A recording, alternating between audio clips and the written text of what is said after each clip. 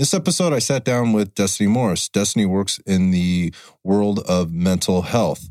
I wanted to bring Destiny in because she covers some very specific types of therapy that are a little less mainstream right now, but they're becoming a little better known. We'll also talk about youth mental health. So if you have children or thinking about having children, things to be aware of. And then lastly, the dangers of normalizing mental health. These episodes are brought to you by Red Dot Fitness training programs and products. To find out more about our products, you can reach out to us by going to our website at rdftrainonline.com. A couple different ways to contact us there. You can call us directly. One of our awesome people here will pick up the phone and help you with whatever we can.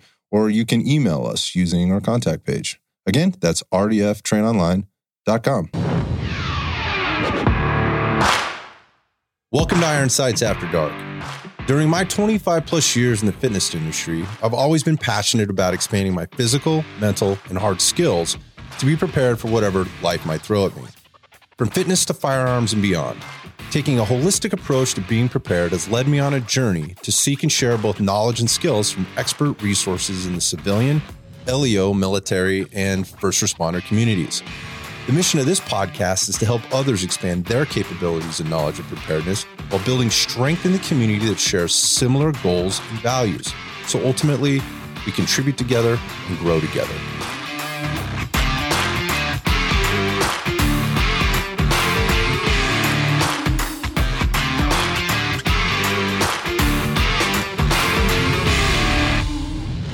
Destiny, welcome to the show. Thank you. I'm super stoked to have you. I'm going to let you introduce yourself and kind of who you are and what you do. But just as a little fill-in, we got connected through the Overwatch Collective. You've been doing some work with them, and I know you just recorded with them. I'm stoked to hear that thing. But you're up here because you're up from where you're from because they're about to have their annual fundraiser tomorrow, and you're here to support. And I'm going to see you there. And this was just like perfect timing. So thanks for taking time out. Welcome to the show. Thank you. I'm Destiny. I'm an associate marriage and family therapist. I specialize in trauma. I use EMDR, and I'm from Santa Barbara County. But I see everyone in the state of California because I do telehealth. So the telehealth thing has gotten super big, obviously, and more accepted, widely accepted. For a while, that was a little weird. I mean, people were using it maybe out of convenience. As an example, I had a client who was on vacation. They were in Hawaii, right? Kid ends up getting sick, really sick, or strep throat. They need some antibiotics. They don't necessarily want to go to the local urgent care and have to deal with all of that. And their insurance has this telehealth. They did the thing, and it was really convenient. But then COVID happened, right? And everybody starts doing that. Yeah. So for you, what was life like before the telehealth thing? What were you doing before that? So I worked in a psych hospital, and I also worked for a nonprofit with people that were houseless that struggle with addiction. So those were in person. And then I worked for a private practice in Westlake Village, California as well. And I have an actual office in Ventura, but I just moved from there in January, and I'm about an hour and a half from there. Okay. So it's not worth the commute for me. It just makes sense I just work from home. I would prefer in person, honestly. Gotcha. Yeah. So tell me a little bit, like catch me up on, the career path to get to where you are now. Mm-hmm. I don't think a lot of people understand that. I know I'm a little bit removed from it. So maybe you could, how do you get to where you are? What are the things you need to do to be a marriage and family therapist and specialize in the things that you do? Well, I did it the longest way possible, which I don't recommend to anybody. I was in 10 years of school, I think, professional student. Typically, you would get your bachelor's degree, and then you would get your master's degree, and your master's degree is in clinical psychology. What would your bachelor's be in? I guess I did sociology, so something related, psychology. Okay. I have 2 bachelor's degrees. So I studied abroad. I lived in New Zealand. I have my first bachelor's degree in theology. And then my second one is in sociology. And then I got my master's in clinical psychology. So professional student, like I said. 10 years of school gives you some time. Yeah, I guess. It does. Yeah. I'm here though. All right, cool. So you made it through that. All right. So then you go through, and then I'm sure things vary from state to state, but there's some board certification I'm sure you have to pass and whatever. Yes. And then there's clinical hours or time that you have to spend. What's that like? Like how many hours are we talking about? And Was that part of what you mentioned before? Yeah. So I'm an associate marriage and family therapist, which means that I'm still working on my hours. I will reach them in December. Okay. But it's 3,000 hours after you graduate grad school. So how long does 3,000 hours take? Usually 2 years, but I'm doing it in 1. Suddenly we went from 10 years of getting through it to now I want to be fucking done. Yeah. I want to be done now. Done. Yeah. So it's much more intensive. Yes. Yeah. So I'm able to, most people don't go straight into private practice, but I knew that's what I wanted to do. So I went straight into private practice underneath someone that has a PhD, and she supervises me as needed. Okay.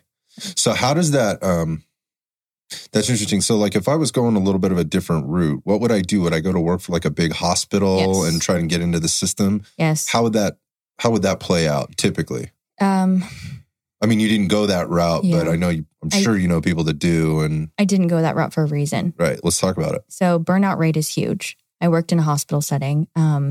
You're doing more paperwork than you are seeing clients. If you work for somebody else, obviously you don't get to make your own schedule. You don't get to control who you see, who you don't see. I have the reign of that fully having my own business.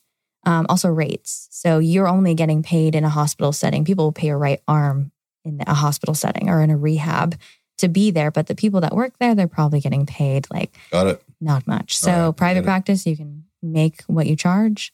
As an associate, I make a percentage, which is a pretty high one. I got lucky, but I make a percentage. And then once I sit for my licensing exam, hopefully beginning of next year, I can go out from underneath the woman who has a PhD and I will make 100% and have my business already there. This makes sense. It's sort of an apprenticeship program. You're doing the work. They're showing you the ropes. They're also providing you a place to do it. There's infrastructure. There's frameworks and things like that to help you get to where you want to go. Yeah. Okay, so that's interesting. I did not know that. Let's talk about your time, like prior to getting to where you are now and working in this private practice. Maybe give us some overview of what are the things you were doing to kind of get to where you're at. I mean, 10 years of school is a long time, but that's obviously not sitting in a classroom all the time and taking tests and reading books. Tell us a little bit about that experience. So I did a couple extra trainings on top of my schooling because I knew the direction I wanted to go in. And I guess I have more of a business mind. That's not something they teach you in school. So I learned that the hard way. Same. Well, actually, I learned that early on the hard way, but said, no, this is not helping me. So I went a different route. Yep. Absolutely. I think people go to school, they check off the boxes, and then they go into the mainstream I'm world. ready now. Yeah. I went, no, I don't think that doesn't sound smart to me. I'm in debt now. Like I need to be making enough money to, pay that off and have a good life. And so I went a different direction. So, EMDR was one of the things I did during grad school. I was the only person in my program who was interested in it. And I had to get a letter from my program to allow me to do it because you have to be licensed usually, but I hadn't even graduated yet. So, okay. So let's talk about EMDR since this has come up a couple of times, came up in the intro and now we're here because this really intrigues me. I have so we're in the month of September, right? This is Suicide Awareness and Prevention Month. I've kind of I've seen it basically Suicide Prevention Month, but I think before there's any prevention, there has to be awareness, right? And so I think I've been throwing the awareness in there. I don't see it referenced that way all the time. That was my idea or my thought process in going into this and getting in front of a lot of people and a lot of my friends that have firsthand accounts of, kind of their own experiences and their own challenges. Are within the first responder community at some level. And so there's been a high concentration of guests kind of in that realm. And by the time this drops, I think we'll be outside of September. We're kind of wrapping up the month here. But in doing some research and listening and reading to other people, not just on the show, but outside, this whole concept of EMDR, which I'll have you define and explain here in a second, struck me because what I heard was these first responders or even some of these ex-military folks that had experienced high levels of trauma and acute cumulative trauma over very long periods of time, had finally reached rock bottom and they needed some help. And some of them had even, taken attempts on their life or gotten very close and they were driven to this really, really dark place. And they had experienced some level of therapy along the way. some good experiences, some poor experiences. Some were very short-lived because of economic reasons or being stuck inside some system that they couldn't get out of. And the EMDR thing picked up or sort of came to light when they had kind of exhausted everything. Mm-hmm. And they had to go outside of the typical framework or structure to get help. And everybody I've heard talk about is like, this was the game changer. And this is specifically like within the first responder community, maybe outside the military community, because most of these military people are already retired or out, so they could maybe even go down other paths like natural medicine, plant medicines, things like that, which would be looked on very poorly by, if you're a law enforcement officer or firefighter or whatever, you can't do that. Ketamine therapy. Yeah, you can't do ketamine therapy. Yeah. You're not going to Chile or Peru or whatever to do some, ayahuasca or, bufo or whatever else. Is just, that ain't going to be okay. Mm-hmm. So anyhow, this came up. And the reason I'm setting this up is because when I heard you did the EMDR stuff, I was like, dude, we have to have her on the show because I need to know about this. So that's kind of the setup to it, to maybe give context as to why I think it's so important when we talk about it today. Go for it. Okay. Tell us everything you know about EMDR. All right, buckle up. So I think that EMDR can be something that's very daunting. When people hear about it, they often are scared. They're worried. They have questions about it. But just to preface this, EMDR is one of the most gentle approaches for trauma therapy. And the reason being is because the individual who's doing it or receiving it is doing it on their own within themselves. So if you and I were to talk about your trauma and you are going through all the details and telling me all the things about it, that is it's a method of processing, but it can be extremely draining and it can be really rough. But EMDR, the person is going within themselves to experience it. So I can explain what that process looks like. So define what EMDR means. Sure. Start at the basics. Yeah. So eye movement, desensitization, reprocessing. Eye movement, desensitization, processing. Reprocessing. Mm-hmm. Okay, so there's a lot of fancy words in there, and I know why we're using the acronym. Down. Yeah. Okay. So let's break them down. Okay. So eye movement comes from something called bilateral stimulation. Have you heard of that? I have, but Go ahead and explain it. If we were in person, I would hand you some buzzers. They just buzz back and forth in your hand, like vibrate. And what it does is it activates the left and the right side of your brain. So the part of your brain that processes logic and the part of your brain that processes emotion. And we don't use both of those at the same time ever. So it also activates your subconscious and some memories that could be repressed. So a couple ways to do it would be if we were in person, you'd get the buzzers. If we were on Zoom, which I do now, I would ask you to tap. And so that would look like either tapping your shoulders back and forth or tapping on your legs. There's a few different methods to do it based on what you're comfortable with. Question. Yes. So am I activating these buzzers? Nope, just holding. Just holding on to them. Mm-hmm. And who controls the buzzer? Who controls the buzzing? You. Okay. So, I mean, that's very different than me tapping my shoulders or tapping my legs. That's me controlling it. I tell you when to stop. Okay. So yes. So there's instruction being given. So that's a different mechanism. That's almost a different feedback. Yes. I mean, right? Because now I have to think about tapping versus I'm just getting the stimulus through the buzzing. True. There is, another, I guess, layer of that. Okay. But when someone's tapping, I will say, okay, I'm going to have you begin tapping. And then I'm going to say, I'm going to have you stop, take a deep breath, and tell me what you're noticing, which I'll get into. Okay, gotcha. Okay, so we start with E. That's the eye movement part. Another way to do it, and Wait, I'm lost. Hold on a sec. Yes. You're talking about buzzing, my hands buzzing or tapping my shoulders, but where's the eye movement thing? I'm getting there. Okay, all right. So some people will also do like a pen or something, and I would have you follow the pen back and forth. All right, like I'm going through field sobriety test type thing? Yeah, or like hypnosis. Hypnosis, gotcha. Yeah. All right. You can do that over Zoom too, but I don't prefer using that. It can be an option. I think tapping is just more like hands-on. Okay. I like it better. So that's where the eye movement comes from. The woman who created this, I guess the way that she found it was there was a leaf falling through the sky and her eye movement was going back and forth. And it was really calming to her nervous system. And she realized that it helped her to process things. And then there was a bunch of science and research after that. So I know that sounds really hokey pokey, and but it's like getting the old Ben Franklin story where he's out flying a kite and he's got the key on the end and the lightning strikes that thing, right? Exactly. So, yeah. Okay. So that's where it came from. Also, it is calming to your nervous system. So similar to like rocking a baby, right? Or if you have a baby and you're trying to calm them, that like tapping of their back, very similar with the EMDR. Okay. So that's the E, right? Eye movement. The next part is the EM, eye movement. D, desensitization. So EMDR is a type of exposure therapy.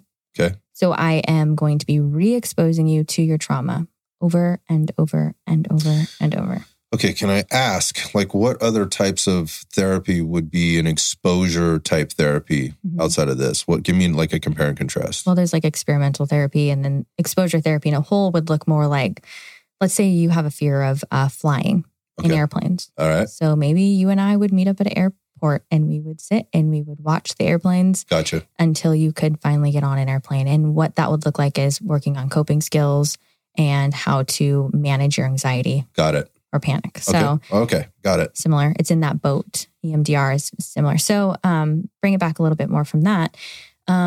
If you and I were to see something traumatic together, let's say we go outside and we see someone get hit by a car or something. I go home and I'm fine. I don't think twice about it. Maybe like, oh, that was really gnarly. I saw that. Maybe you go home and you have a nightmare about it. And then you're thinking about it the next day. And then you notice that you're a little nervous driving and you're like, maybe I don't want to drive too much this week. I feel a little anxious about that. Those are the beginning signs of PTSD. Okay. And the difference is that we metabolized that differently, right? So we have different levels of resilience based on our background and where we come from and what we see and how we take that on. And it comes from our own personal background. So if you were to have experienced it that way, what happens, or the visual I like to use, is you took that memory and you put it in a box in your brain labeled trauma. This is where the trauma goes. So what EMDR does is we're going to take that box out of there. We're going to open it up. We're going to process it. And then we're going to, the R, reprocess it and put it in a different shelf in your brain. And when we do that, what it looks like is we're taking all of the negative connotations that you have, any anxiety, any of those deep core beliefs that come from other parts of your life. And we supplement it with something that you're able to grasp from like a positive perspective of it. Sounds to me, so you're reorganizing it, or like there's like a reframing, yes, and then there's a refiling kind of thing. Absolutely. Okay, so I in theory, this makes perfect sense to me. And here's what I relate it to. I once read a book. I was reading a book. I think it was a Malcolm Gladwell book. I could be wrong about this. Maybe it was Blink. Maybe it was that one, or maybe it was one of the other ones. I'm not sure. Point is, he was comparing. They were doing a study on autism, and the study was effectively, and they did a really good job. He did a really good job. Whoever it was doing a really good job sort of articulating this. But how those that are autistic file things in their brains a little bit differently, and how it's atypical of those that don't obviously have autism. And so it's put in different places in a different order. So things impact them very, very differently. And one of those things, I think what the study was they're watching a movie, right? They put them in front of a movie screen and they were tracking eye movement the entire time. And this was fascinating because they could see where the subject was looking on the screen during this very, very intense moment where, if my memory serves me correctly, the person in the scene, there were two other subjects or whatever. Somebody had a gun and they were really tormenting whoever was maybe sitting in this chair. And it was very like, there's a lot. So things that, that people would relate to this are like fear, anxiety, nervousness, fear of death, fear of loss, all these kind of things would maybe be setting in. The eye tracking was saying, it's going up to the light bulb on the ceiling in this scene, over to the light switch, like then to the chair, a picture that was on the wall, seemingly uninterested in what was going on with the emotional piece, right, of what this was bringing to the table. And there was this threat, like that this person was going to be shot with this gun. And ultimately, It's just build up. And the person, the actor or character pulls the trigger on the gun and it's a little flag pops out of the gun and says bang. Mm-hmm. Right. And the subject being studied kind of chuckled out loud, like saw it as being funny, where anybody else would be going, that is the sickest thing I've ever seen in my life. This person thought they were about to die right now. And the person with the gun is playing a game, a sick game. I thought that was very interesting because nothing about nothing about that scene to me could have been filed in that order. I mean, first it's fear. Like the fear is just like, oh my God, this is about to happen to this other person. It was almost laughable because the gun was a toy. I don't know if that relates to this at all, but I always think back to that example when I hear the term like reorganizing or refiling in people's heads, and people not understanding that, or I'm talking specifically about autism in my example there, that people do this every day. We do this to ourselves every day, right? In one way or another. So in this refiling process, it seems, I'm going to go back now, it seems like that makes perfect sense. And this should be like, oh, well, we just follow this process and ultimately this works out really well. What's the reality of that? Like, how long does this take? Like, how difficult is this for people? I mean, what are the challenges that you're really going to face in this process? So I think the common misconception of it is that a lot of people think you just come in for a couple sessions and you are fixed and good to go, or that it works for everybody, and it does not work for everybody. I would not recommend EMDR for every single client that I have, or even every single client that has trauma. There are some people with trauma that do not fit the criteria for me to do EMDR. I just don't feel like it's a good fit for them. Is there a type?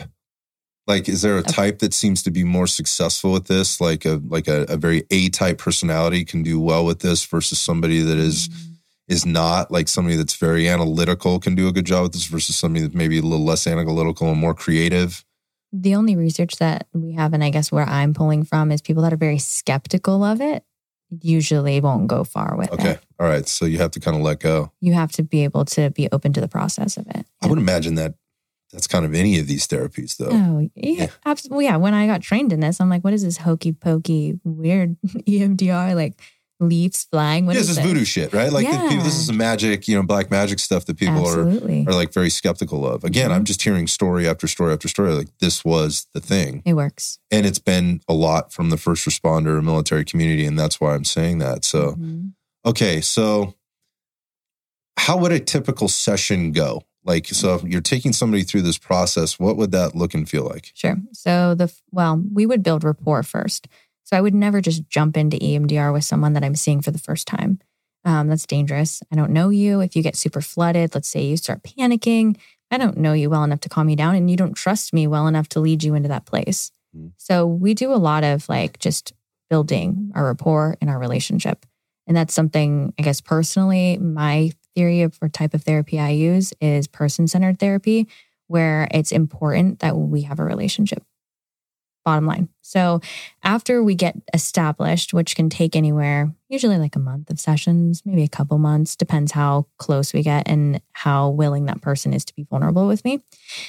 Then we will start to, this is interesting, I give you a list. And on the left side of the list are called negative connotations or negative beliefs. And they start with I am. And they're in categories like power, safety. I think there's 5 categories, and they're like, I am powerless. I am not safe. I am not a good person. I am worthless. And I say, I want you to pick the top 3 that stand out to you. So give a minute. So they'll pick out the top 3 and I'll write them down. And then I'm going to ask you for each 3, one at a time. Let's say you picked I am powerless. I'd say, when is the first time you ever had the thought I am powerless, unrelated to this traumatic event? So they'll go back in their head. Oh, when I was 3-year-old. No. Is that pretty typical? Like they go back to their childhood? For some people can't reach back that far. Okay. Yeah, it just depends. So that would be the most recent. And then I would ask you, or not the most recent, the first memory of that. The next one would be the most intense memory of that, which is usually the trauma we're working with. Oh, well, this happened, And then the last thing I'll ask you is, when was the most recent time this happened? Which could also be the trauma, or it could be, oh, yesterday with my mom and I felt this. So what I'm doing is I'm starting to create like a puzzle or like a spider web where I'm connecting different core memories and beliefs, because that ties into how tightly someone is holding on to these core beliefs about themselves, Okay. which plays into the version of like having trauma in the first place about that. Like we go back to the scenario of you and I. Maybe I don't have those kinds of things, but from the accident out in the front or whatever. Yes, yeah. Maybe you have stuff from your childhood, and I've got stuff in my backpack, my box, my cup, whatever analogy we use there. Yes. Okay, got it. Yes. So we go through those. That's the second session. And then we also are going to do something called resourcing. And that's basically, and if I get to know you well enough, we do it quickly. How do I calm you down? That's the thing. All right. So over Zoom, that's the hardest. Right? I can imagine. Yeah.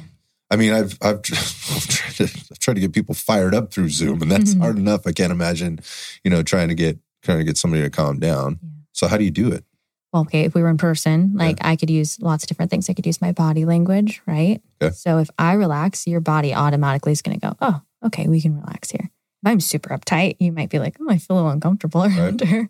And I use this over Zoom as well, tone of voice. I speak slowly when I sit with my clients. And that also calms something called our polyvagus nerve. Have you heard of that? Of course, yes. Okay. Mm-hmm. So I use my voice to calm people down. I use my rate of speech to get people to come back down. Because what happens when someone gets really flooded is their nervous system is just like... It's on fire. It's dysregulated. Mm-hmm. So those are things I use over Zoom. I guess in person I could use touch if I needed to. Mm-hmm. And then over Zoom, a couple things I use are meditation. So one that I like to use is I'll ask you have you close your eyes? And I want you to think about a place that feels calm and safe to you. It can be any place you want. It can be the mountains. It could be your grandma's house. It could be the ocean. And I want you to come up with this calm, safe place, but I want you to picture it without people and you are just there. Okay. And then I'm going to walk them through their senses. So I'm going to have them take a few deep breaths there. I want you to look around, notice what it looks like. What does your body feel like? What noises do you hear? And this is all internal. We don't talk. I guide them through this. And what that does is our brains don't know the difference from being somewhere and actually visualizing it. Mm-hmm. So if you have a concrete, calm, safe place with someone, like I know your place is the beach, then when you start to get flooded, I'm going to say, okay, we're going to take a break with EMDR. Go back to the beach. Let's take a minute. Let's take a few breaths and we're going to think about, Okay. So those, lots of setup for EMDR. Anyone who does not set up EMDR before you do it, run. Got you. You can talk from the client to participant to practitioner perspective. If they're trying to jump right into this, that's a red flag. Get out of there. If a clinician tells you that they'll do EMDR with you on the first session, get out of there. Oh, that's a really good point. Yeah. There's a lot of that. I can relate to that, like on the fitness or the health and wellness side, from a physical or whatever perspective. Like there are just certain things like, this is way out of order. Yes. But if you're really stressed and you're really feeling helpless or, which was the term I think that you used, or powerless is what you said, like you can be really vulnerable to this stuff. I mean, what's the reality of this? I mean, what we didn't talk about, I guess, was how long it takes to be trained to do this and what that process looks like. Because anytime there's what I found is anytime there's any kind of success with anything, everybody wants to gobble it all up, right? And start using it, get right to the end and be an expert at it, like right now. What's the process to learn and be able to actually apply as a practitioner this stuff? Mm-hmm. So I did it over Zoom. During grad school, I did I don't even remember. I think it was like 4 weekends of Friday to Sunday. It was like longest days ever, 8 a.m. to like 6 p.m. or something. So it's intensive. It's intensive and it's very crammed. You have to read this book. You got to pass a test at the end of that. And then you have to do consultation hours. So like clinical, are there what's the word I'm looking for? Like practical study? Practicums, yeah. Yeah, okay, gotcha. Yeah, absolutely. So then what I have to, outside of that program, find clinicians that will supervise me. And they have to sign off. And then I give that sign off paper with all my hours to the program. And then they give me this certificate. Okay. So there's a difference between being certified in EMDR and trained in EMDR. And that's a big legal thing. I am trained in EMDR. I don't see the certified. What that looks like is more hours of supervision. Okay. For me personally, weighing the pros and cons, I knew how to do it. I was supervised. I felt confident in it. So I jumped in. So I legally can't say I'm certified in EMDR, but I say I'm trained in it. Okay. If that makes sense. Makes perfect sense. I think there's a lot of parallels to a lot of other things in life and in professions where people are doing the same thing. So that makes perfect sense to me. Yeah. So that's kind of what it entails. It's lengthy. It's over the course of like 5-6 months. You do all of your hours and then you mail that in and you get your paper that says you can do it. And you're going to start sort of practicing this in the field beyond your case studies or whatever that you're turning in as an assignment or whatever. Okay. All right. So that gives us a little bit of background. Like this is not like a course of study, you're not going to get a degree in this. This is not hypnosis. No. This is not any of that. This is something very different. Yes. All right. So coming back, you're building trust with somebody and to be able to go down this path. I still have to come back to the whole tapping, buzzing, eye movement thing. And I get how you gave the example of the leaf falling and I'm tracking that leaf and it's giving me this calming feeling. And I think without making too many assumptions, I can relate to the buzzing and to the tapping as a distraction of some sort. But am I on the right page here? I missed a part. Okay, let's talk about it. I'm going to do it to you. So, okay. Oh shit. You ready? Okay. I told you to buckle up. Oh, let's do it. What's your first childhood memory you've ever had? God, here we go. I feel like I must have been probably, I was little, like 2 or 3. Top of the stairs. I can see the bedrooms. I know where the bedrooms were at the top of this house. Mom's downstairs, and I remember we had an orange cat. So I could just remember the cat coming up the stairs. It wasn't very friendly, by the way. And playing at the top of the stairs. That's what I remember. That's I think the first thing that comes to mind. There's no more detail than that. It's a good memory. It is a good memory, yeah. Do you know what you did with your eyes when I asked you that? I was looking off to the left. And then back to the right? Yeah. We look up in our heads when we're trying to remember something. Okay, got it. All right. So that's also part of it. With the back and forth, right? We're following. We're looking up to remember details. And that also comes into play with our subconscious because a lot of times with PTSD, our brains are so smart. When they know that they're in danger, our brains are in danger, they will block out memories. It's like protective mechanism. Absolutely. Our bodies don't do that, unfortunately, but our brains do. So a lot of times when I'm sitting with someone who's had a really traumatic experience or, sexual abuse or something, if I ask them to talk about it with just their words, they're going to be like, oh, well, I don't really remember exactly, but I think I remember this. It's kind of fuzzy. Our brains are protecting us. Well, if I was giving you a more of a traumatic type memory, would my eyes be doing something different? Or would I still be doing like kind of just the tracking left to right? Or is there something telltale like trauma versus good memory? No, that's how we recall memory in general. All right, gotcha. Yeah. Okay. Yeah. So anybody. I'm just looking for tricks. That's all. I wish I had more to give you, but I don't. All right. Yeah. I mean, I do EMDR with people, I guess, that have a really like strong core belief about something. Okay. Like maybe someone like feels like they're never good enough and they can't shake it. It's just like this really like core to who they are. EMDR I could use. The other side of the spectrum, I work with first responders. Someone that's seen a really horrible, scene or an accident and can't shake it. I go through the visuals of it. So there's different sides, I guess, of the spectrum. It works the same for both. Okay. So my eyes are moving. You're watching my eye movement. And your body language. And my body language. And then we come back to this like kind of distraction of the buzzers or the tapping or whatever. How does that all play in together in terms of, I get that I'm recalling and my eyes are moving and you're seeing that eye movement. And you mentioned the tapping and the buzzing can be calming. So is it a matter of getting this distraction happening while I'm recalling it so that I'm in a better place to file that differently? How does this, like, I'm unclear on where this leads to. I missed some points here. Okay. So it makes sense that you're unsure. Okay. So then after we set up EMDR, we go into it. So what that looks like is I hand you the buzzers or I have you start tapping. And I'm going to ask you, what is the most traumatic image that comes to your head when you're thinking of this whole incident? Okay. So let's use a car accident, right? maybe you're telling me, oh, the most traumatic part was like when I saw my mom fly through the window or something, window shield, like something that part. Awful. That sits in my head. I think about it often. Like that's what I dream about. Like we're going to start right there. So we start at the most intense part. And I'm going to ask you on a scale of 1 to 10, how intense was that for you when you have to think about it physically? Like how uncomfortable do you feel? Let's check in with our bodies, right? So this is also using some somatic therapy. And you might say it feels like a 9 out of 10. Okay.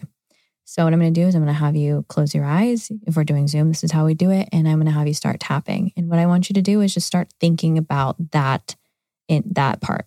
And I'm going to have you there for just a few minutes. And then I'm going to say, okay, I'm going to have you stop tapping. I'm going to have you take a deep breath. And I want you to tell me what you noticed. So you are processing on your own. You are going into that memory. And then you regurgitate to me what you're noticing. And when I ask, what are you noticing? I'm asking either what you saw in your head. Like, oh, I saw my mom. And then I noticed that I got really tense. And like some people, they'll say like my heart rate is really, really high right now. Yeah. I feel really anxious right now. Okay. Some people will just start crying. And I have some people where their trauma is so intense that we get maybe 5 minutes into EMDR and we have to stop. Okay. Because my job isn't to like overwhelm your system and leave you like that. My job is to, you will be overwhelmed. And that's why EMDR is so intense. And then I'm going to drag you out of it. And I want to show you that there's a way out. So it's like, again, you expose the exposure, just like exposing, this may be a good example or a bad one, but you're exposing people to certain things, say through the media, like we're seeing, or like through video games for that matter. Like, and there's a lot of talk around violence in video games and how kids are being desensitized to violence as a result of the video games that they're playing, or lots of things go into that. But the more exposure you get to it, the less and less of a big deal it is. Exactly. So I guess in comparison, that's what we're doing. We're trying to get to a place where it impacts us negatively less and less as we go a little deeper into this. So it could start at a minute, then it goes 2 minutes, then it goes 3 minutes, then it goes 4 minutes. It might be very uncomfortable. How do you know when you have like a breakthrough moment? Or like, what does that look like for a person? How would they know if they're, because this is tough to measure, right? I mean, it's not, we start with a scale of 1 to 10, but it's very subjective. Absolutely. Yeah. So this is going to sound hokey pokey too. I've been doing it long enough where I can feel it. I know. But when someone gets to a point where they've like released the emotion, let's say they're crying, or I have some people, they'll just start having a panic attack. This is why EMDR is scary to some people, because they're like, I don't want to be put in that situation. But this could be in any form of therapy for that matter. True. Any of the ones that we mentioned before, I mean, it could certainly happen. So, I mean, that's legitimate fear, right? But at the same time, like, it can be part of the process, right? You know, I mean, it is. Yeah. Okay. Yeah. So, and I want to remind, this is the most gentle way to do trauma treatment. So it doesn't feel gentle, but it is, versus talking about it. So when I see that person expressing that emotion, that's the breaking point for me. And that's when I'll say, okay, let's stop. Because our brains, they always go back to pain. I don't know if you've noticed that. If I ask you to recall like, I don't know, like a highlight reel of your life, you're probably going to pull out a lot more of the like detrimental things that have happened to you, or the traumatic things that have happened to you, than like the, oh yeah, well, I had a great 5th birthday. Like that just gets buried in there. Right. Our brains stick to the stuff that is traumatic or negative usually. As a protection mechanism. Yes. And I think sometimes we think that if we go over it and over and over and over in our heads, we are more prepared or able to handle it. But what happens when people do that on their own is they're not able to get out of it. So they're almost scared of that. And they create this like panic or fear mindset around the situation or the memory of it. So if we go back to a car accident situation, maybe that person just avoids cars at all costs. They don't want to talk about it. They don't go there because they're trying to protect themselves from it. But by exposing you to it and then leading you out of it gently, I'm saying, hey, there's a way out, and I'm going to show you it over and over and over again. It's very similar to personal training. If you're a good personal trainer, you're going to teach someone how to do it right. And then hopefully they're going to be able to do it on their own. Yeah. You're not going to keep them forever. This is the solution, right? Yeah. Therapy is the same. I'm going to teach you how to get out of it, and I'm going to teach you how to reprocess. And then when we're done, which is, you asked that earlier, it can take, it depends on the person. their resilience Sure. and their willingness and their openness. So, I mean, it could take a year of EMDR. It could take 6 months of EMDR. I can't tell you how long it's going Right. to take. We figure it out together. The same. I mean, it's the same. Going back to the personal training Yes. example, like, I don't know, you're an individual, so we will figure this out together, and we'll reevaluate multiple times along the way. Oh, yeah. So I have questions, sir, again, because we talked about the first responder community, and these are tough people. Yes. I mean, like, tough emotionally, tough physically, all things considered, and they've had to get tougher generally as the years go on and on and on.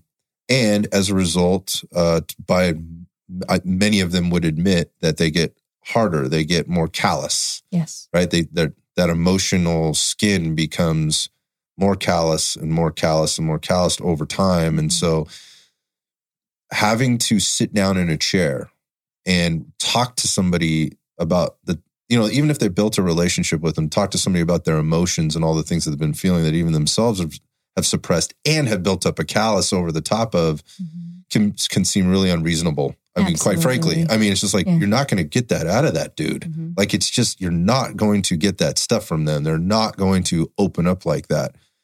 But how this sounds different for me is, rather than me talking through it with you, I get to process it internally. We don't have to talk about it. You're going to see a manifestation of the things that I'm dealing with, but in respiratory rates, elevated heart rates, panic, tears, like some emotion. And so I get going back to what you were saying is, like, I can tell. Yes. Like, I can see where these breakthroughs are happening, particularly in that community. But you don't just work with that community. No. And so there's I know you work with all types of people that are impacted by trauma. I mean, that's what you do. I know there's a heavy teen focus component for you as well. Yes. I just wonder, like, in the comparisons between the teen who doesn't have a lot of life, maybe in some cases has experienced way too much life by the time that they get to you, Yes. versus that, I don't know, 15-year medic, that's been on the job, or firefighter that's been on the job, it's just seen one day after another, just awfulness, is there one that's more difficult? Do they come through it quicker? Is there a different process? I mean, what light can you shed on that? So the process is exactly the same. But the thing that I do different with teenagers is I do not let them sit in that dark place long. Okay. I pull them out quick, and then I put them back in, and then I pull them out quick. Adults, most adults, I'll have them sit in it much longer.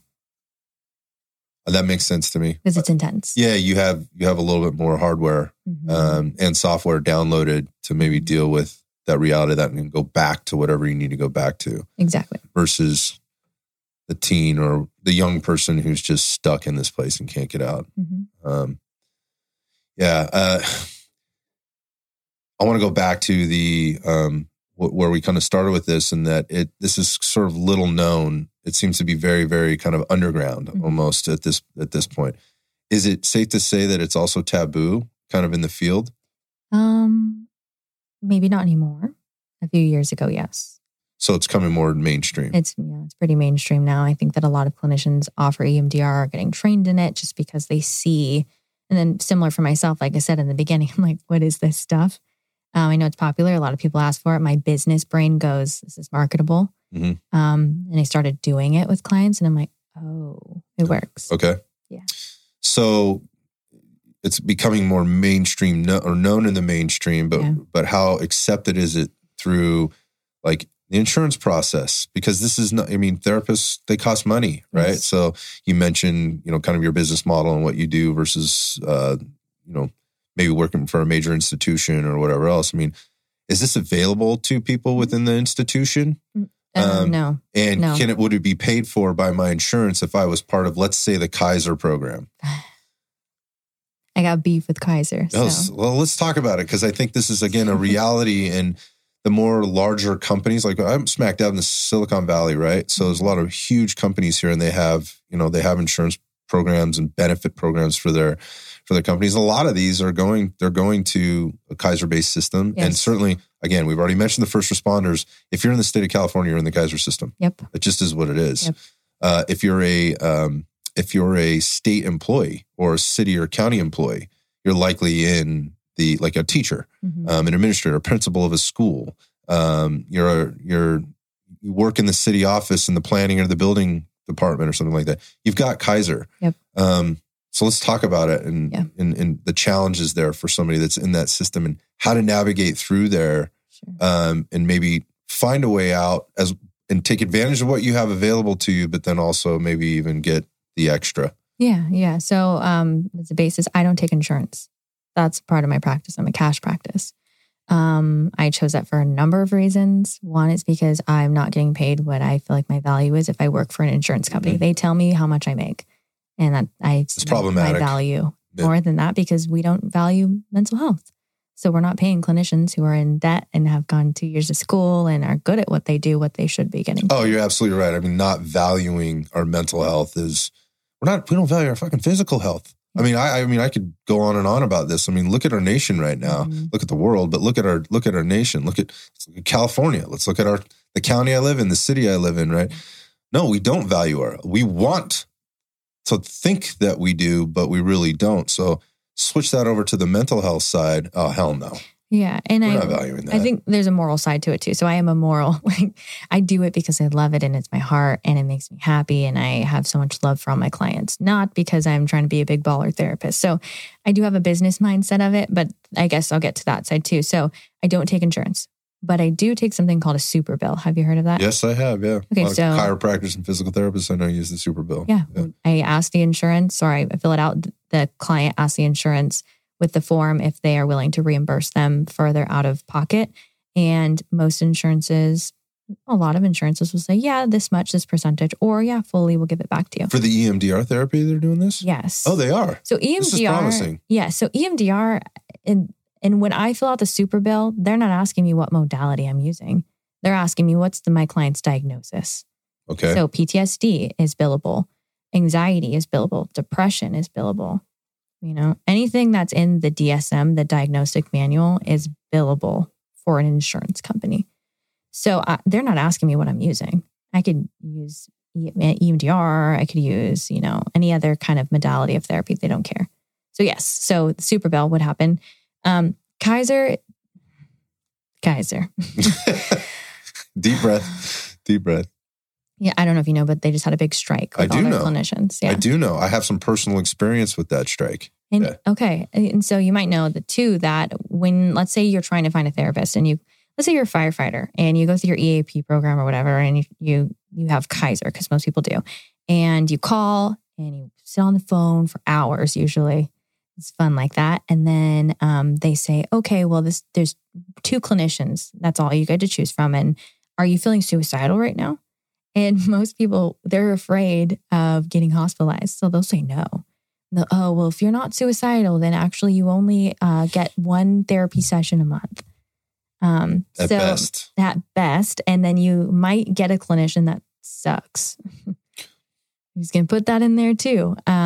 There's a lot of crappy clinicians out there, just like there's a lot of crappy personal trainers. And it's easy to hide within the larger institution, the larger thing, right? It's easy to kind of fly under the radar, right? Or you have the credentials. You tick the boxes, punch the clock, whatever. Yeah. Yeah. So I guess that's kind of my beef with Kaiser. They don't usually take super bills. So that's another thing. Back to the moral of myself as a therapist, I offer sliding scale spots. So I have a number of sliding scale spots where I slide down. I see some people for free. I see some people for $40 a session. I see some people for $85 and some people for $150. Right. So I have looked at my financial situation and okay, this is how much I'm able to wiggle. And that makes me feel better about not taking insurance and I'm not ripping myself off. But you're making the choice. Yes. Yeah, you're making the choice. Yes. And to how much of your own bandwidth matched with your income where does the power band there? Where does the graph kind of intersect? And is this the right client for me? Yes. Do I feel like I can do them the service that they need for this much money at this particular time under the circumstances? That's America, right? And the challenge I have with it this whole thing is that people they only are looking within the silo of what's available to them in their particular, and they don't in their particular situation because of the insurance coverage that they have. Yeah. And they don't know how to self-advocate. They just are like, well, I just do because this is what this is what I've always done. This is what I was taught to do. This is how my parents handled me as a kid. We just went to the doctor when the doctor said do this. Like we did it. Yep. There's a lot of distrust now, about that kind of stuff, particularly over the last couple of years. We've, I think there's been lots of reprogramming, if for lack of a better term on this. Like doctors are being questioned now. The kids of today are going to be looking, depending on, what they were exposed to through their parents or through the media, whatever, the last couple of years, because I don't know if this doctor's right or not. I mean, because I hear a lot of these doctors are saying, they're talking shit about one another. They're trying to bury one another. They're trying to disparage one another. How much of this should I actually trust? So should I even go through this process or not? But certainly not knowing how to advocate for yourself or navigate through this process is really, really tough. And so this goes back to what I was saying before. If somebody finally gets to the point, they get to a really bad point, in their situation, and they finally make the decision to go and get some help and try and get some help. And then they get stuck in this thing where they're like, well, I only see a person once a month. I really don't feel like this is helpful for me. And that's all they got. Mm-hmm. Like taking the next step again is usually after like it's gotten a lot worse first. And somebody has to be there to almost rescue them or introduce them to this. Yes. Has that been your experience? Yeah, that's where crisis comes in. That's where hospitalizations, 5150s, all of that come in there. Well, can you talk about your experience on that end? Yes. Like when it has reached like the crisis point, what does that look and feel like? Yeah, I guess to start, and I think this is important for people to know because I don't know if you're on TikTok, but we are. Most people are on. We all have an addiction to it, including myself. Yep. And there's this trend right now that I see a lot is like, oh, I overshared with my therapist and I got the sticky socks. Do you know the sticky socks? First off, I'm going to say this. Yeah. I'm glad I don't know about this. But I also feel like I need to be informed. Yeah. So this is probably more teenage TikTok, which I somehow fall into. Well, so. I got kids, so hit me with it. Okay. Yeah. How old are your kids? Well, we have a 10-year-old and I have a 20-year-old. So the 20-year-old is definitely at a different level, but the 10-year-old's right there in the middle of it. Yes. She has no social media. She will not have any social media. She's smart. She's not exposed to any of that. Like that is a rule, but she hangs around with other 10-year-olds. Yeah, so exactly. I'm not dumb. Like we know what's up. Yes. So that's a trend within the youth, I guess. And I've seen it too, is the sticky socks are referring to the hospitalized socks you get with the grippy bottoms on them so you don't slip. Yep. Most psychiatric hospitals, they give you the grippy socks. So there's that trend. I overshared with my therapist and I got the sticky socks. So that you got admitted. Yes, it's not how it works. And this drives me insane. It makes me angry because I tell every single client in the first session ever, and I will repeat myself as many times as possible. If you are feeling suicidal, you can tell me and that is not reportable. I can't tell your department. I can't call your mom. Wait, hold on. Wait, so you're not a mandated reporter? I am a mandated reporter. So I'm so confused because I would imagine like if I'm a cop and I tell you I'm suicidal, then you've got to report that up the chain. Okay, so there's more to that. So Okay. You can tell me you're suicidal. I think that a lot of people have these thoughts and they feel like they can never say it out loud. And so when we have this like heavy thought like that inside of us and we can't tell someone because we're afraid that we're going to have repercussions for it, that's when you get to crisis mode and someone's actually like having attempts, right? That makes sense. So I always tell my clients, if you're feeling suicidal, let's talk about it. Schedule a session, text me, call me, right? And I take that very seriously. If someone's feeling that and thinking about it, I mean, there's sometimes other things that come after that and sometimes not. Maybe they just have thoughts. So I say that's not reportable. What is reportable is if you said, hey, Destiny, I am feeling suicidal, been thinking about it a lot. I have a gun at home and I'm going to shoot myself tomorrow.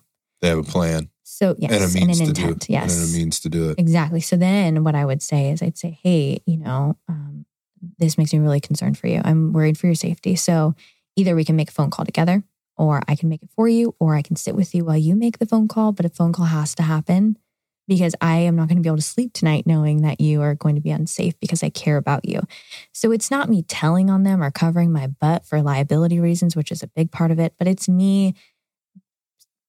I don't even know the right word. Like my duty as a therapist is to like, I don't have words. I have this motion. Like I want to protect and I want to like guide you and I can't do that so that's reportable. Other things are reportable, obviously, like child abuse, all that stuff. Right.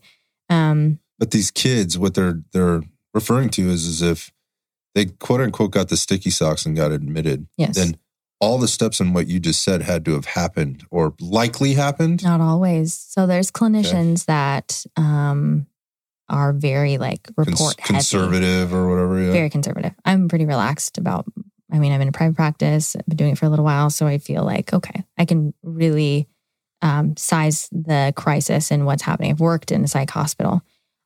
Well, by the way, you make money when you admit somebody to the hospital. I don't. No, not you. The hospital does. The hospital does. Yeah. If you're working for one of these major institutions. Oh, yes. So being conservative is also maybe it's considered being fiscally responsible. Like we're driving revenue here.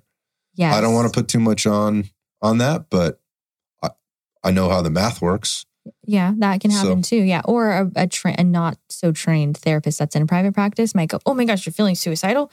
Okay, we're going to call someone. Yeah, I'm not talking about private practice. I'm talking about corporate. The corporate, big business, big insurance, Yeah. So big pharma, all of those things. Yeah. That's my other, I guess, my own personal view of it too, is because I worked in a psych hospital. I worked with teenagers and I worked with adults in there. And first responders are in there as well. The one that I worked in was in Ventura, California. Okay. And you are, the way that it is organized is, let's say you're an 18-year-old girl and you said that you were feeling suicidal and you got put in the hospital and you get there and you're like, I wasn't even going to do it, but I told my dad and then he didn't know what to do. So he drove me to the hospital and I got put on a 5150. You are put in a room with someone of the same sex, but of a completely different diagnosis. So you can be put in a room with someone that's full on psychotic, or you could be put in a room with someone that's detoxing off of heroin. Or you could be put in a room with someone else that's feeling suicidal, or maybe they had attempts. It's a scary place. I led groups in psychiatric hospital. I did one-on-one therapy for people. I did psychological assessments in there. I just don't think it benefits a lot of people. The only benefit that I can see personally, I guess two benefits of a psychiatric hospital are to, if someone is unsafe and they're going to harm themselves or someone else, they need to be somewhere safe that's on lockdown and they're being watched. That's a place to go, right? You got 3 days until you cool down. The second thing is if someone doesn't have like the resources, like a therapist and all that, the discharge planning for being in a psych hospital is you have to have a therapist lined up and they usually over medicate up there. So by the time you're done, you have 5 different medications you got to take, but which I don't agree with either, but you have resources. So if you're homeless and you get put in a psych hospital for 5150, you're going to come out with the meds you need for your, whatever diagnosis, schizophrenia, and you're probably going to be able to get connected to someone that takes Medi-Cal or, so those are the two things I think work well with psychiatric hospitals. Therapy is not happening in psychiatric hospitals, and it is not beneficial for any person that's just having suicidal thoughts to go hang out in a psych hospital, because that's traumatic in itself, and I wouldn't want to spend the night there. Just going to say that.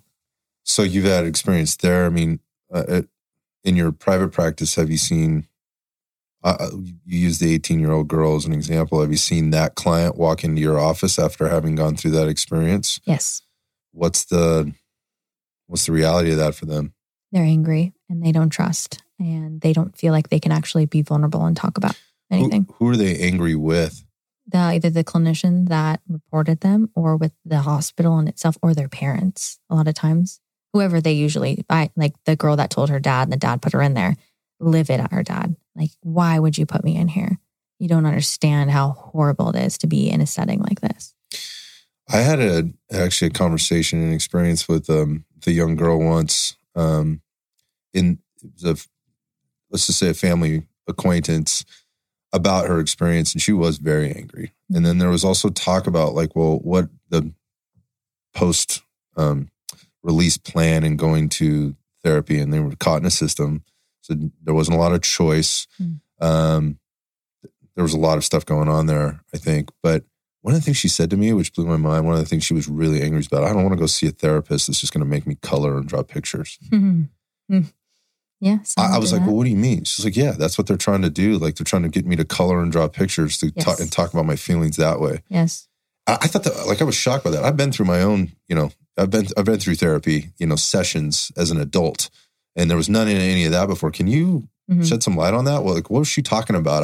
I had nothing for her. Like, I was just listening. Yeah. But she was pissed, and she was absolutely not walking into the next situation.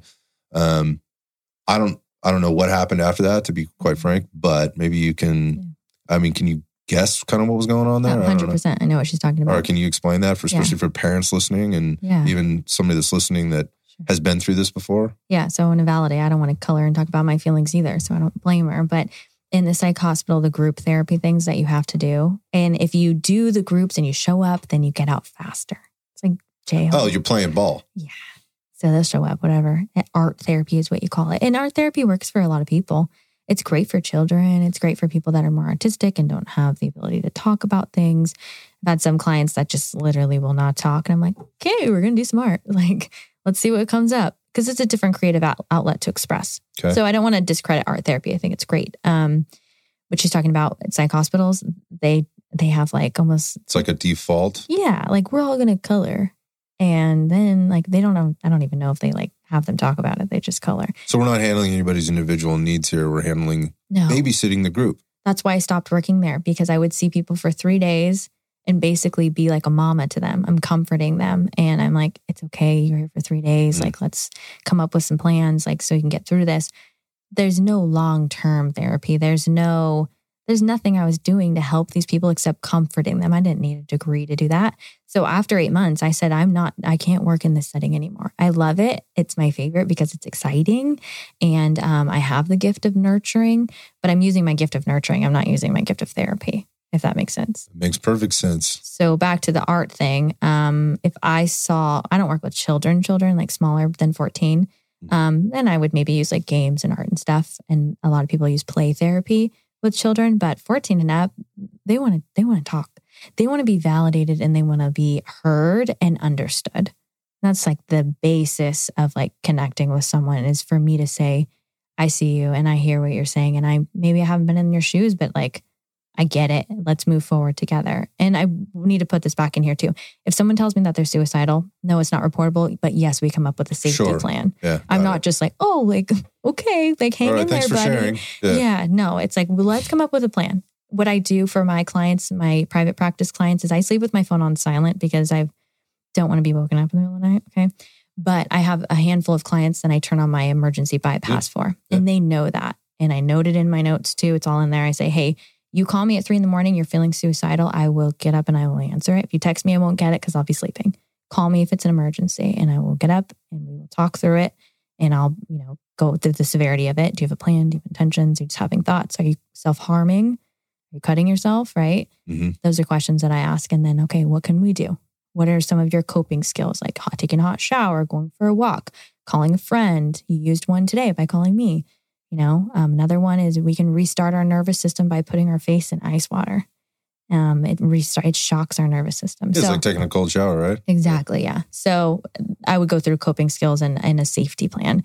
And if it's someone under the age of 18, then I would contact their parents, let them know that we came up with a safety plan and these are the things. And I would usually meet with the client, my teenager, and the parent together so that my client doesn't feel like I'm going behind their back and saying something about them. I take confidentiality really seriously. So yeah, that goes back to the trust, and the anger piece. Like, I wonder, I'm just going to ask this. I wonder in today's day and age, specifically with like social media and all the different things that can bring. We already mentioned TikTok, and that being like a trigger. What are the things, Destiny? What are the things? How do we help our kids? What do we help prepare them for? What do we try to protect them from? Mm-hmm. And how do we do any of that? Like, this is a huge deal. Like, again, I just told you, like, Samuel doesn't get any of that stuff. Like, her dad's like, nope.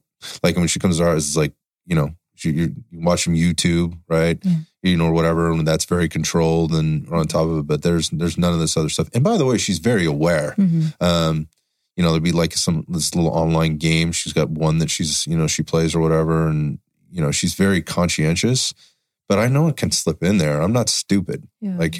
And I just wonder, like, what can we do? Because if you take it away from them, like, they lose connectivity with all the other kids their age because the other kids their age are on it. I mean, I've even heard stories of where somebody is like, the kid doesn't get invited to the birthday party, like 2 or 3 birthday parties. And the parents are like, what the fuck? Is my kid weird? Like, it's like, is that my kid just isn't well liked by everybody else? And lo and behold, what they found out was the way that invitation for the birthday parties went out is because it went out on a text message.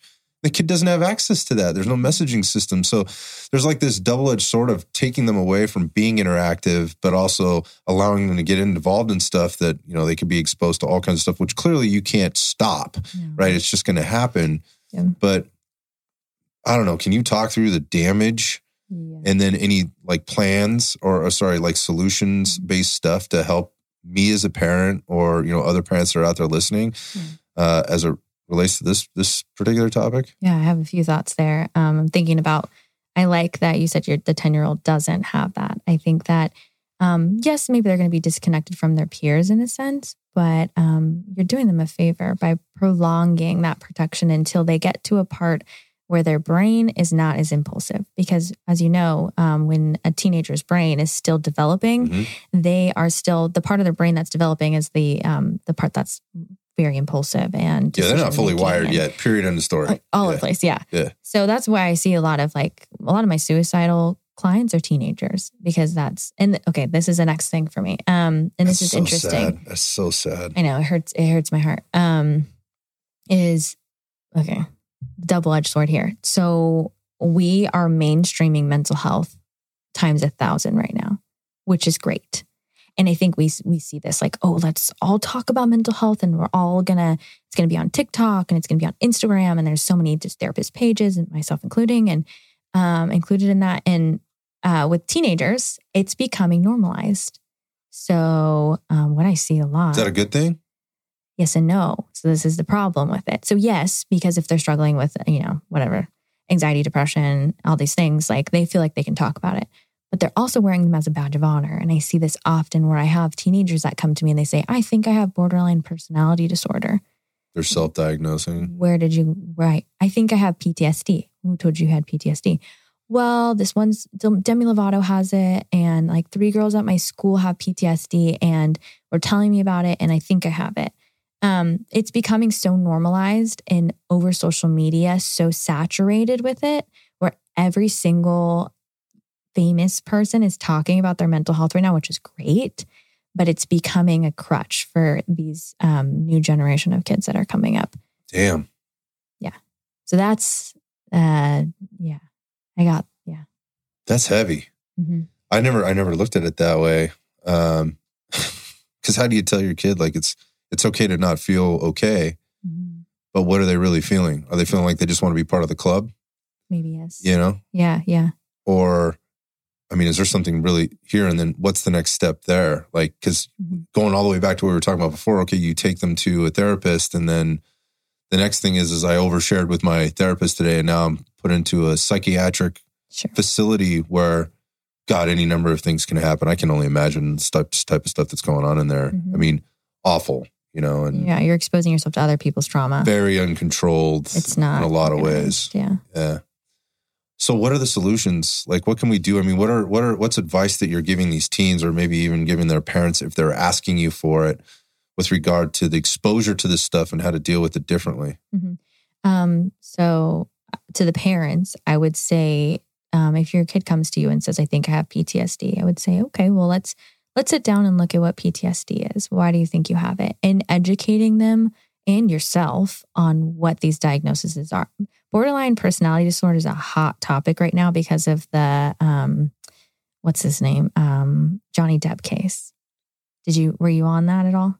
God, no. I mean, I know who Johnny Depp is, and there were some memes that come across Instagram, but fuck no, I don't pay any attention to that stuff. So, I mean, me neither, but I just know about it enough that his ex-wife or whoever she is now, she has borderline personality disorder.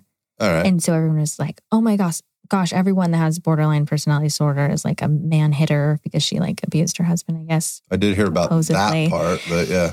Yeah, and it became very stigmatized, and then it became very like, on TikTok too, I see a lot of trends of like, I didn't realize I had all these traits and I I think I have borderline personality disorder. So everyone's self-diagnosing all the time. That comparison is such an evil bitch, man. It's not the same for everyone. If you have borderline I have tons of clients that have it.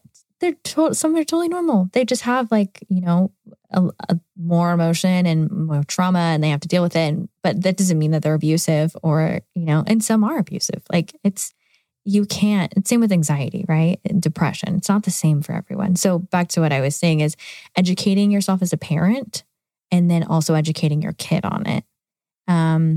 But it's a really sticky situation. And I do it as a therapist where I'm never going to invalidate my client and say, you think you have PTSD? No, you don't. Really? You don't. Right. You're fine. Like, shake it off. No, I'm going to say like, well, what are you struggling with? Like, let's not.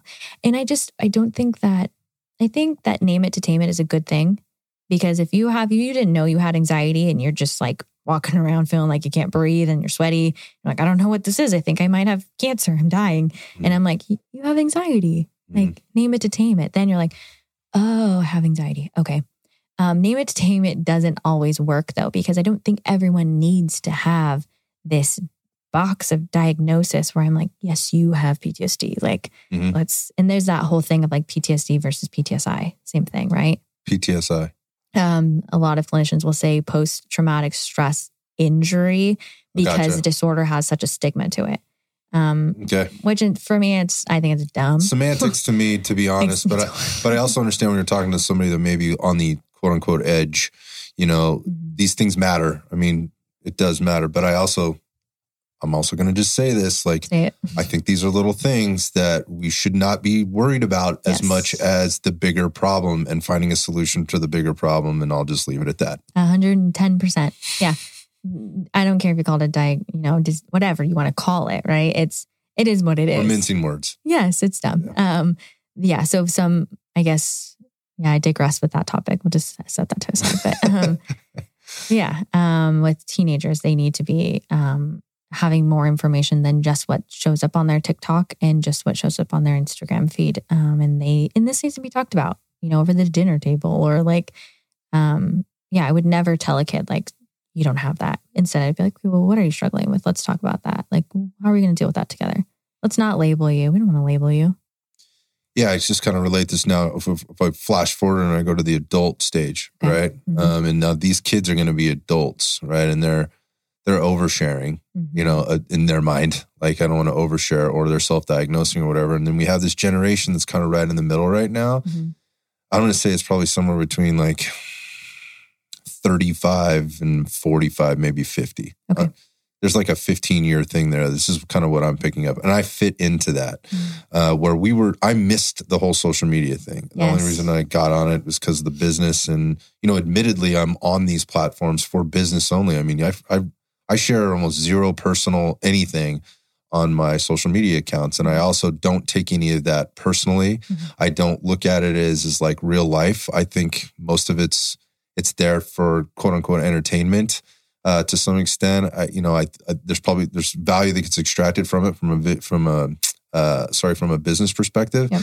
But the way I look at it is this is very divisive, and I think it's very dangerous if not utilized properly. The power of it, not harnessed properly, can be very, very evil. And I see it as more of that than anything else. But I also, it's tough. It's a very tough dichotomy to live in. As you're as an adult who's like got kids and you're looking at it going, you shouldn't be on that, but yeah, you're on it. And, trying to lay down boundaries and what's okay and what isn't okay. But I see this adult, again, 35 to 50 that has not been exposed to this. And they don't know how to deal with these questions that they have or these feelings that they have. And there's a stigma attached to even talking about it, right? Particularly in whatever profession you might be in. But they're also working around the generation that has been exposed to all this and is dealing with exactly what you just talked about. Yeah. And so there's like this weird environment where like I shouldn't talk about it. And if I do, then there's going to be I work with these kids that seem really, really oversensitive. That's the kind of the thing. Like they're really, really oversensitive. Yeah. And I'm not that person. I didn't grow up like that. I didn't grow up like that. You need to toughen up. You need to toughen your skin. And then this group of people over here, which is like, no, that's just like, suck it up, dude. Like, and then if there's senior leadership that's older than them, it's getting pushed down. This is in all different types of environments, whether, corporate environment, government, agencies, things like that, state agencies, schools, and whatever. I see this transition period that's happening right now. And I wonder what's the outlook on this as we go down. You said, as we go down the path, you said the awareness of this is becoming it's becoming more mainstream. Yes. Are we moving at a fast enough pace to keep up with this as a healthcare provider or as a group of healthcare providers? And what's going to need to happen in order for us to stay up with it down the line? I would say no. If you are trying to call a therapist, you are probably not going to find one that has availability. I know that already. Like if you want a job that's going to keep you busy all the time, just become a therapist, right? Exactly. Because you can't get in. Yeah. I know you can't. If you're looking for one, you can't get in. Side note: I am taking new clients. Good luck. We'll talk about that. Yeah, but good luck trying to find somebody, to get in. And if you're in one of these institutions, oh goodness, you get the bottom of the barrel. And if they go on strike, you're getting nothing. Nothing. Which is what's been happening. Exactly. Because they're overworked and overwhelmed because things are becoming that much more saturated. So what do we do? Yeah, what I want to say too is that age frame you're talking about. That's the same age gap that's saying, I don't believe in therapy. Like, I don't want to talk about my feelings. That 35 to 50. Yes. Yeah. Yes. Totally get it. Yeah. And you talked about it as like a transitional thing. I see it more as a spectrum. Okay. So there's one end of the spectrum where these people are like, I don't believe in therapy, right? And then there's the other end of the spectrum, and it's the kids that are hypersensitive, right? Where's the middle? Because that would be the healthiest place to be in, of being self-aware, asking for help when you need it, but also being resilient enough to work through some things. I don't know. I don't have the answer of the solution for our mental health crisis, but I will say that it needs to be somewhere in the middle there. We got to meet halfway, because one side is extremely unhealthy and the other side is extremely unhealthy. Yeah, it's not, and they're going opposite directions. Yes. Yeah. And a lot of these 35 to 50-year-olds or whatever, they're the parents of these oversensitive kids, which to me is very interesting. Yes. So what we're going to see is a bunch of oversensitive kids. My parents traumatized me. My parents didn't validate my feelings. And this is the common theme I see when working with teenagers right now, is I don't feel validated. I don't feel heard. And maybe they don't. But then I talk with their parents too. And I'm like, what are you doing to validate your kids' feelings? Well, I tell them you got to get up and go to school. Yeah. Sorry you're having a bad day. We got to get up. That's my thing. So so time out on that for a second, because I think there's parenting, right? And you're trying to teach the realities of life. Like we have to do things that we don't like doing all the time. Yes. Like this is part of life. But what you're saying is it's been so, and I used the term the oversensitive kid. That's in quotes, right? Again, I don't want to invalidate any kid's feelings or whatever. However, again, because they're oversensitized, and this is more popular and it's becoming more mainstream to be talking about your feelings, and my feelings are getting hurt, and it's wrong to hurt other people's feelings, they start associating things like parenting and discipline and going to school to be on time with my parents traumatizing me. Yes. What in the hell? How do we deal with that? Like, how's a therapist? Do you sit there? Because effectively I see that as parenting. But the reality of it is and the parent should be like, I'm not like, you think this is bad? When I was a kid. I got the belt. I would have got the belt or whatever. Which mental health day. Yeah, exactly. So how do you deal with that? And how do you, if you're that parent, how do you balance it? I would deal with it in two different ways with two different things. So if I had family therapy where I was having, my client was the family, the parent and the kid, then I could deal with it a little bit differently and talk about, is this really trauma? Let's talk about this. Other side, where I don't usually do a lot of that, but I have more of just the kid. My job is to validate and Got it. understand and hear. And from there, when I build rapport with someone and we're close with that kid, let's say they feel like super trusting of me and they tell me all kinds of stuff and we've been seeing each other for a few months, then I might say, hey, let's talk about that being trauma. Like, let's talk about what trauma is. And my job is, so this is my favorite picture of therapy.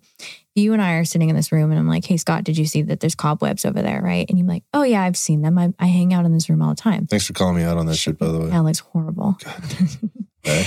And if I go outside and I'm like, hey, Scott, did you see your gutters look like crap? And you're like, no, because I'm inside. I can't see my gutters. That's what therapy is. Therapy is me having an outside perspective you will never have. And I don't care if you have no problems and no trauma and you've had a great life, you have a blind spot. I see a therapist. I'm a therapist. I fit in this too. We all have blind spots. And so what therapy is someone from the outside looking into your blind spot and going, hey, did you see this? Let me point this out. And the other picture of therapy I like is if you have a bunch of colored yarn above your head, okay, and I start like pulling them out and categorizing like the blues and the purples and the yellows. I couldn't see those things above my head. That's what you're saying. Yeah. Well, you couldn't organize them if you tried because they're all jumbled together. So what I do is I create this puzzle or this mosaic and say, okay, I created this for you. I'm going to flip it around and I'm going to show you. Like, check this out. Like, do you see what I've connected here? And it helps you understand yourself better. So you don't have to have 99 problems to be in therapy. You might just want to understand yourself better. I think that's super powerful, and get there before like there is a crisis, Sure. right? Or whatever else, just to try it out, if nothing else, if you could get an appointment with somebody. True. Or I guess you would need a referral too to even see somebody in a lot of these systems, though. Not privately. Not private, but yes. But yes. you're going to have to go in and go through this process, which then could send up red flags. And I think that's the thing. Like in some of these, some of these folks that we talk to about, like, well, if I go in there and I say I'm having a problem, or I'm not even saying I'm having a problem. I'm just saying, you know what? I think I need to talk to somebody, and all of a sudden, just the red alert goes off. Uh-oh. First responders, for sure. For sure, right? Yes. And I'm sure it's the same. I would think it would be the same kind of on the kids' side of things with their parents and everybody else. And obviously, parents are going to respond like, oh my God, my kid's got a problem, which then creates anxiety and fear and things within the parents. And then they start suppressing things or walking on eggshells it's a sticky web. Speaking of cobwebs, that is a very sticky web. So again, the question was like, what's the outlook? Like, where are we going to be in 10 years with this stuff? What do you think? It's going to continue to be more mainstreamed. It's going to continue to be platforms like TikTok and Facebook and probably not Facebook, Instagram, right? I don't know if we can keep up with it. I mean, as a clinician, I am one person. I have 40 clients. Like, I can't see everybody that's struggling, even if they want to pay me. And it's overwhelming. And I think we need more clinicians and more programs outside of clinicians, right? So I'm thinking of like Overwatch Collective. They've got the buddy program. Right? It's awesome. I love that. They're not, clinicians. They're just people that have a heart and they know what to do in crisis and they like helping out. So more resources like that are going to help the influx of people we're going to be seeing, because this next generation, it's almost popular to have therapy now. It's like, oh yeah, I have therapy. Ariana Grande has a therapist. Like, it's popular. Everyone wants therapy. It's the go-to thing right now. Yeah, and how dare you if you say like that could be like a really controversial statement, what you're saying right now, because somebody from the outside looking in going, well, you're a problem if you think this is popular and that's a bad thing. I didn't hear you say it was a bad thing. I just heard you say it was a popular thing and that this could be problematic down the road. Yes. And it already is showing signs of being problematic in a few different ways, going back to the parent and the kid that doesn't want to get up to go to school. Yeah. Or the sticky socks posts that are going on the TikTok. I think we all need to take a step back is what it sounds like and go, hey, we need to kind of take a look at what's really going on here. Who is this person that's telling me this? What are they talking about? How are they talking to me about it? And then understand where your resources are before it gets to a crisis point. You would use the term crisis, or basically a critical juncture. Yes. And it seems to me those resources are just becoming fewer and further between because things are stretched. Well, and I'm thinking too about like how as an economy and as like a country, we are consumers, and we are major consumers. And when we consume hard, especially in the United States. Oh, we're gluttons here. Yeah, for sure. Hardcore. And then we run out of resources. And that's a pattern that we've had in our country for years and years and years. It's going to happen with mental health. We're going to consume it so much that there is no more resources. And then what? Crisis. Yeah. Yeah, I mean, I would hate to see what that crisis looked like. I think we all went through a crisis. Everybody went through crisis in the last couple of years with COVID, right? They were forced to look at it. Our country, I think that just compounded a lot of all the things that were there in terms of not having bandwidth to deal with certain things or sociopolitical stuff that's going on. And now anything that gets piled on from this point forward is a crisis versus, again, we were talking about like, what word do you put at the end of this particular acronym? What's the letter going to be? What's the word going to be? So we don't offend anybody. I don't have the fucking bandwidth for that, man. Like, I mean, I care, but I really don't care. Yeah. Like, that's not important to me. But now everybody's just they're flying off the handle with the littlest thing. However their day went up to the point where they saw that post on Instagram, like everything about that, it's going to influence how they interpret that thing and what they internalize, and then how they respond, and then all the things that come off down the line. So I would say the outlook isn't very good. I don't want to be negative here, but it's scary to me. It's scary to think about that, especially if you've got kids that are coming up, or you're thinking about having kids, or your kids are having kids, or whatever else. Yeah. Well, I wonder, like, where do you see your genre? Do you see, and when I say genre, I just mean like private practice. Where do you see that heading in the next couple of years? I think in general, like in the profession itself, but then also for you. Personally? Yeah. In the profession itself, I think a lot of people are going to school to become therapists. I think it's something, because it's so wide mainstreamed, people see it as marketable. That's kind of where my brain was too. We have a natural gift. I wanted to do it, but I thought, I'm never going to be out of business. I'm always going to have clients. I can work until I'm 90 if I want to. I don't, but I could, right? I get you. Same. That's why I got into this business. Yeah. And it's profitable. So there are a lot of people going into it. Private practice, I think that there's a lot of people, clinicians are scared of private practice because you're kind of jumping straight into the deep end. Yeah, but to your point, like, you're a help giver, you have a gift and you want to extend this gift to other people, but there's this whole business aspect, which that doesn't, just because you're a good help giver and you're a good therapist, does not make you a good business person. No. Same. Yeah. There should be more business incorporated in the schooling, because then there'd be more successful private practice. But the problem with that is then there wouldn't be all the Medi-Cal providers and all the hospital providers. And I just choose not to be in there. So someone's got to do it, right? Oh, not me, but other people have to do it.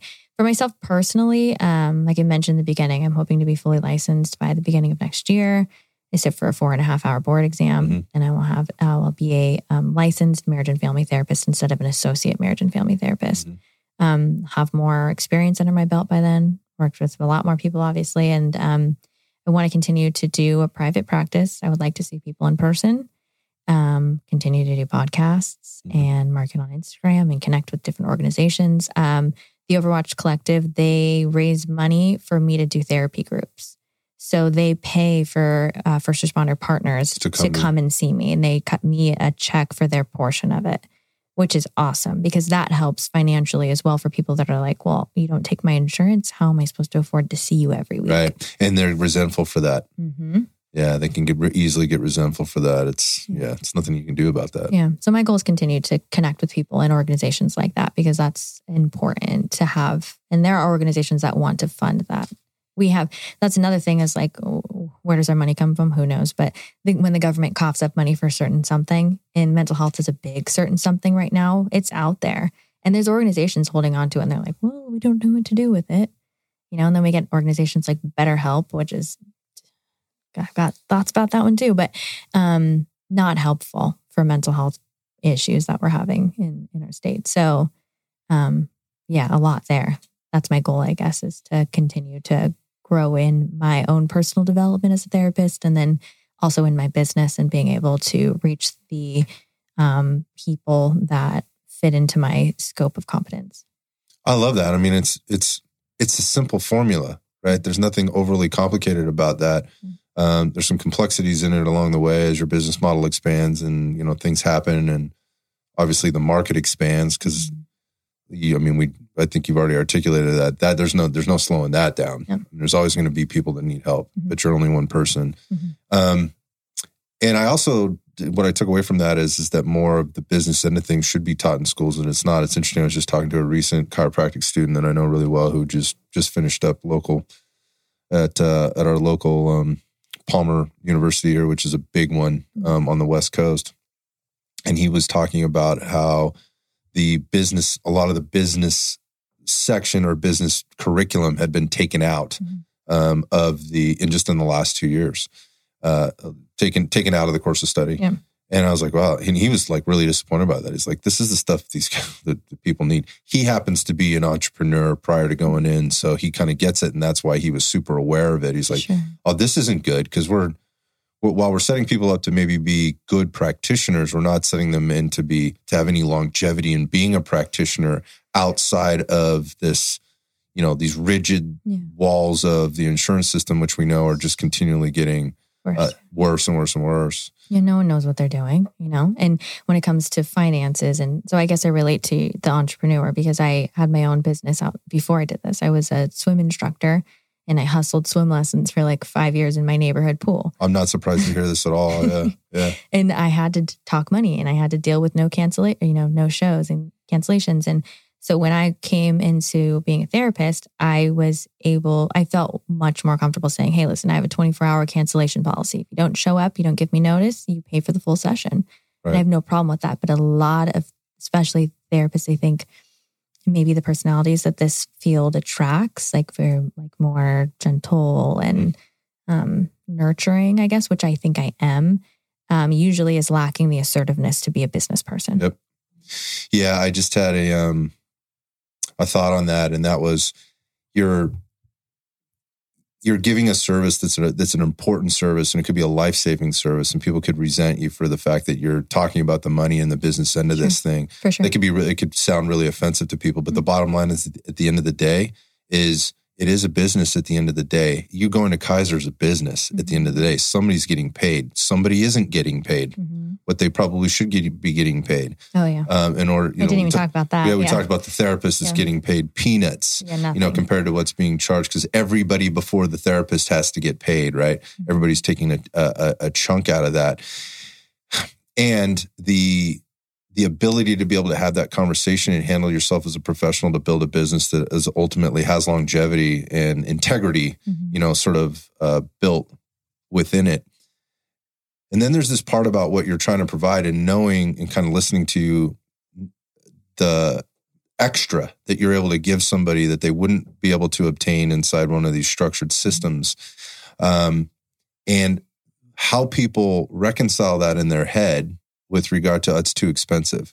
What's too expensive? Well, we don't prioritize it, right? That's the point. How many times did you get Starbucks this week? Oh, yeah. It's like, yeah, but you got a $150,000 vehicle sitting out there that's, truck or whatever, that's jacked up 8 inches with huge tires and wheels or whatever, but you won't, and you've got brand new pair of tennis shoes, or, like the guys in our community, like, you just bought another AR, dude, another AR. Like, come on, man, or whatever the case is, the new purse, the new shoe. Again, I mentioned the shoes or whatever else, but they won't set aside $600 a month, for like a once a week meeting with a therapist, right? Which is, I'm just doing the math in my head. 180 is what I charge per session. Yeah. So it's real close. Yeah, it's real close, depending on how the weeks fall, where your sessions, you won't put that away in order to take care of yourself. Yeah. And it's not somebody else, I pay into this other system and it's supposed to take care of this. Well, how's that working out for you? Exactly. That's what I would say. Yeah. How's that working out for you? So making an investment in your health, stop fucking bargaining with it. Right. And take care of business, and be an adult, right? And be an adult as a parent, and make sure that you are same thing. If your kid needs that help, go get that help, for them. And as an adult, if you need that help, go get that help and prioritize it financially, time, and commitment, right? Do all of those things, prioritize all of those things, and get the help that you need. So for people that need help, right, and are looking for this help and have been listening to you, and want to reach out to you and find out more about you, and, beyond this, where do they go? So they can find me on Instagram, on Being Resilient. It's on _being_resilient. You can email me, Destiny Morris, my first and last name, therapy@gmail.com. They can reach out to you. Yep. And you can point in my direction. If I'm not their cup of tea, and I think this is important, when you find a therapist, you want to find someone that you mesh well with.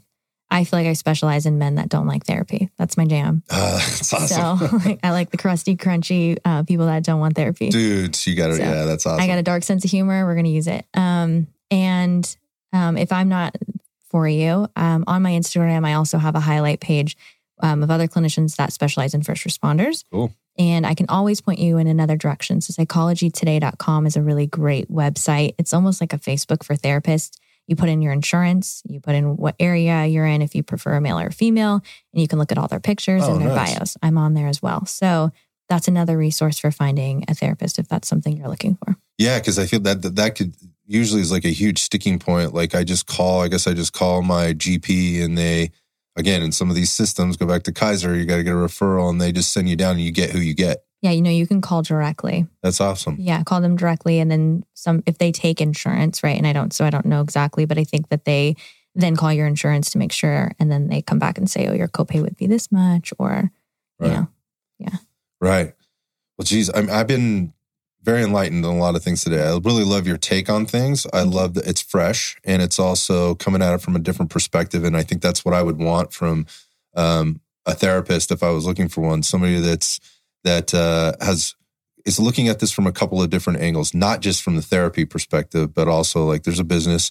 She's asking me to make a commitment to her. And I know if I'm making a commitment to her financially from a time perspective, appointment perspective, there's value in that, right? There's value in that for her. She has a vested interest in keeping me as a client, because if she's not doing a good job, showing up on time, we're not having good success, then she's going to lose a client. I like that as a consumer or somebody that's seeking therapy. But at the same time, I also like where you're coming from in your experience. And it's to me, it feels like it's a unconventional way of looking at therapy while using a lot of conventional stuff that we know works, and it works really well, but also understanding that not everybody's, everybody is an individual, and then there's no one size fits all. Exactly. So thanks for sharing your time with us and your wisdom. And I'm looking forward to hanging out with you a little bit more tomorrow night at the Overwatch event.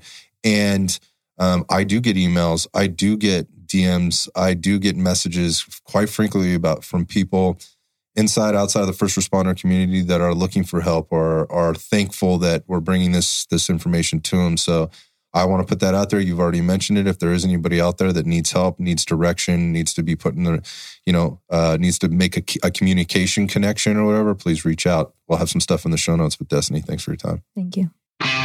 Thank you for tuning into this episode of Iron Sights. If you enjoyed our conversation, you can support our mission by hitting the subscribe button, leaving a review, and sharing the podcast with a friend.